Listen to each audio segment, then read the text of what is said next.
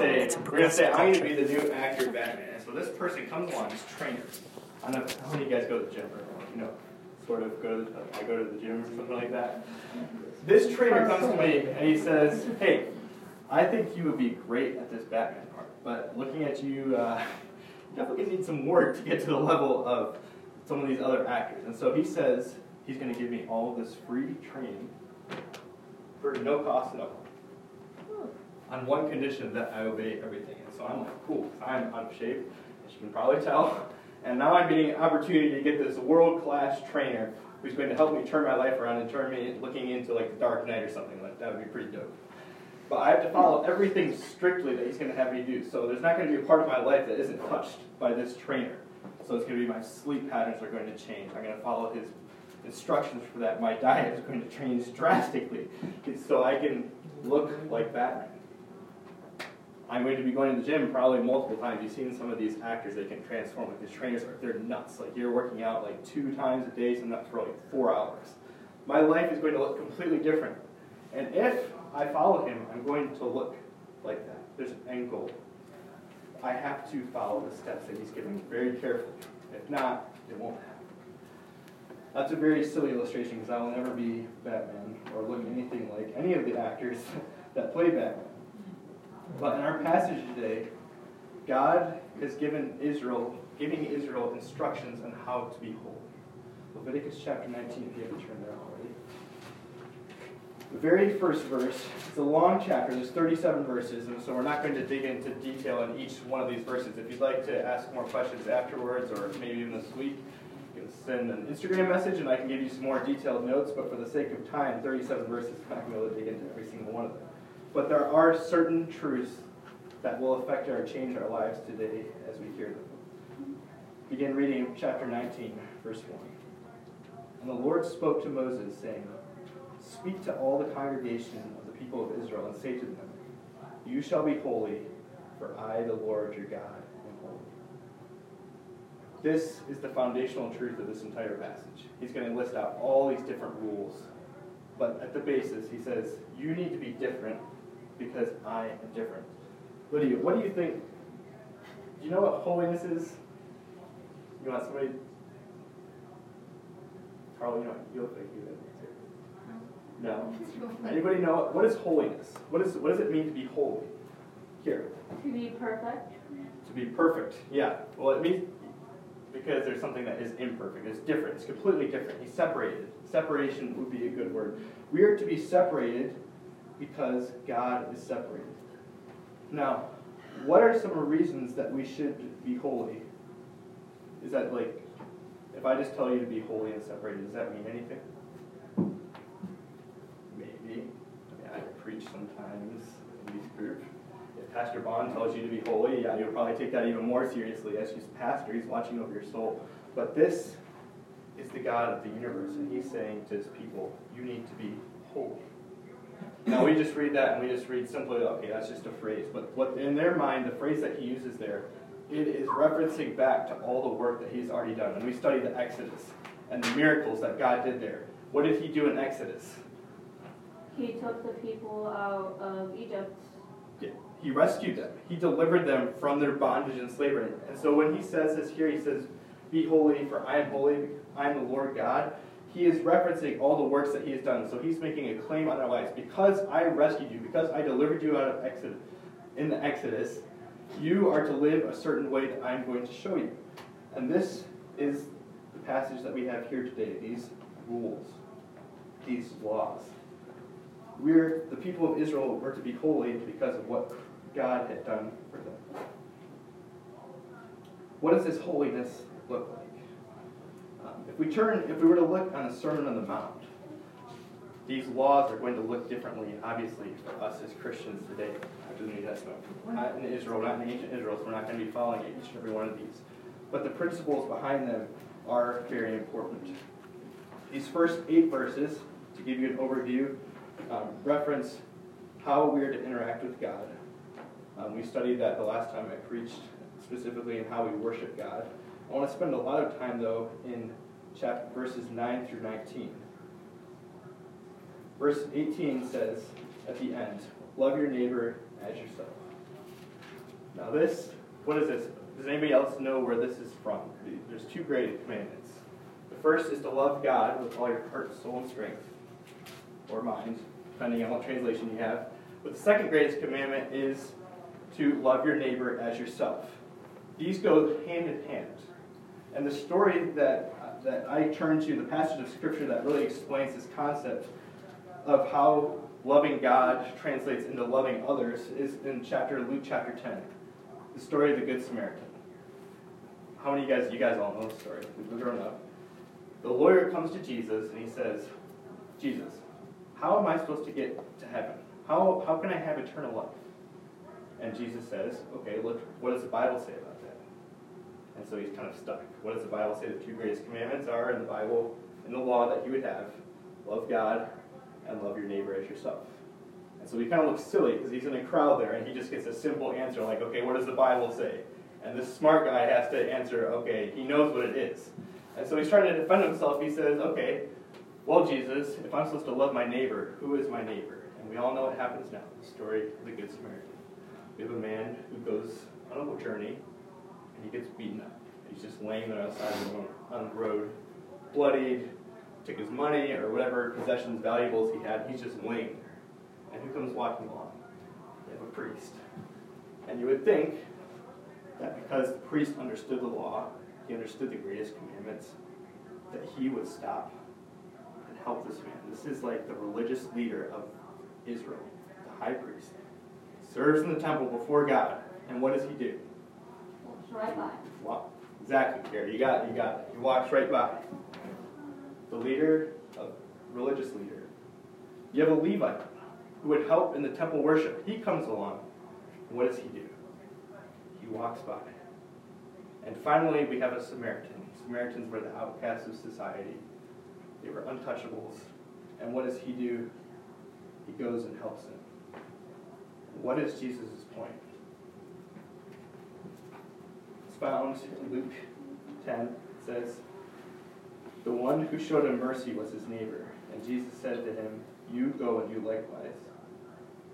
What he's getting at is that we cannot love God.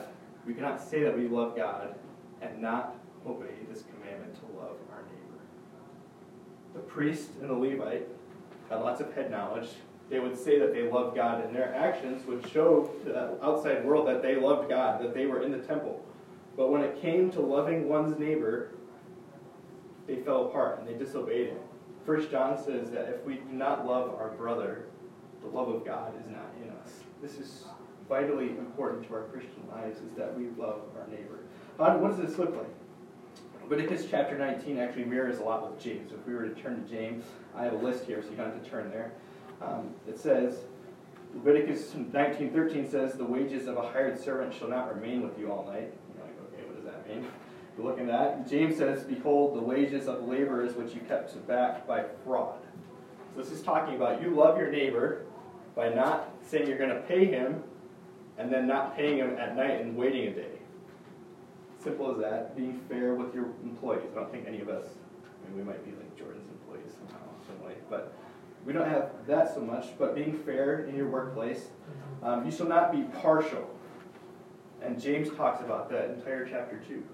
Not being partial to a poor man or a rich man. We talked about that a little bit on Friday night, with seeing people in a spiritual sense, that we love all people. All people are our neighbor. We obey this commandment by not being partial and saying, I'm going to minister to this person because they're nice and clean, they look like me, and we abandon this poor person. The same principle that God gave Israel in Leviticus is given to us in James, in the church. How often do we disobey this commandment by being partial in who we minister to or who we choose to witness to? You shall not slander. Verse 16, James again, do not speak evil against one another. Speaking behind people's back destroys relationships. We do not love our neighbor by speaking badly about our friends or even people that are unsaved, whether that's at the workplace is a really easy place to do that. When you don't like somebody and you start talking behind their back because you don't like them. That is not loving your neighbor. I hope you're starting to understand this, that the Leviticus 19, even though it's so far back, the same commands The same principles to love your neighbor are found in the New Testament and applied to our own lives. We must love our neighbor and show mercy. But continuing on these last verses 19 through 34, we come to a long list of rules. First 8 regarding how we interact with God. This middle section, how we interact with man, loving our neighbor. But these last ones, even as I studied it, like some of them are like I can get behind, like it talks about being pure, like that's, we have the same thing here, but it's also talking about like draining the blood out of meat. And I like my steak medium rare. I don't know about you guys. But some of these rules are just like you scratch your head and you're like, okay, what am I supposed to do with this? There are principles behind these rules that I want us to understand that as I studied, they become more clear. Verse 19, Leviticus 19:19 says, "You shall keep my statutes. You shall not let your cattle breed with a different kind. You shall not sow your field with 2 kinds of seed, nor shall you wear a garment of cloth made of 2 kinds of material." You read that. Amen. It's a great, my life verse right there. Not going to let 2 different kinds of cattle breed together. But the principle behind this is that there is different things. There is sacred and there is the profane. And as you study this and you read the way, there's some Jewish scholars that aren't Christians, but this is the way they interpret it. The same with many different experts, commentators, that there is a difference. And that principle still reigns true in our lives today, that there is a difference between the sacred, what is God's, and what is secular. And the biggest thing that applies to is just the scriptures. That there is a difference between the world's wisdom and the gospel. There's a difference between scripture and the philosophy of the world. We need to understand that there's differences between sacred and profane. Verses 20 through 22 talk about the holiness within marriage. It's a little different than concubine, the idea of concubines. It's not so common today, but having sanctity in marriage.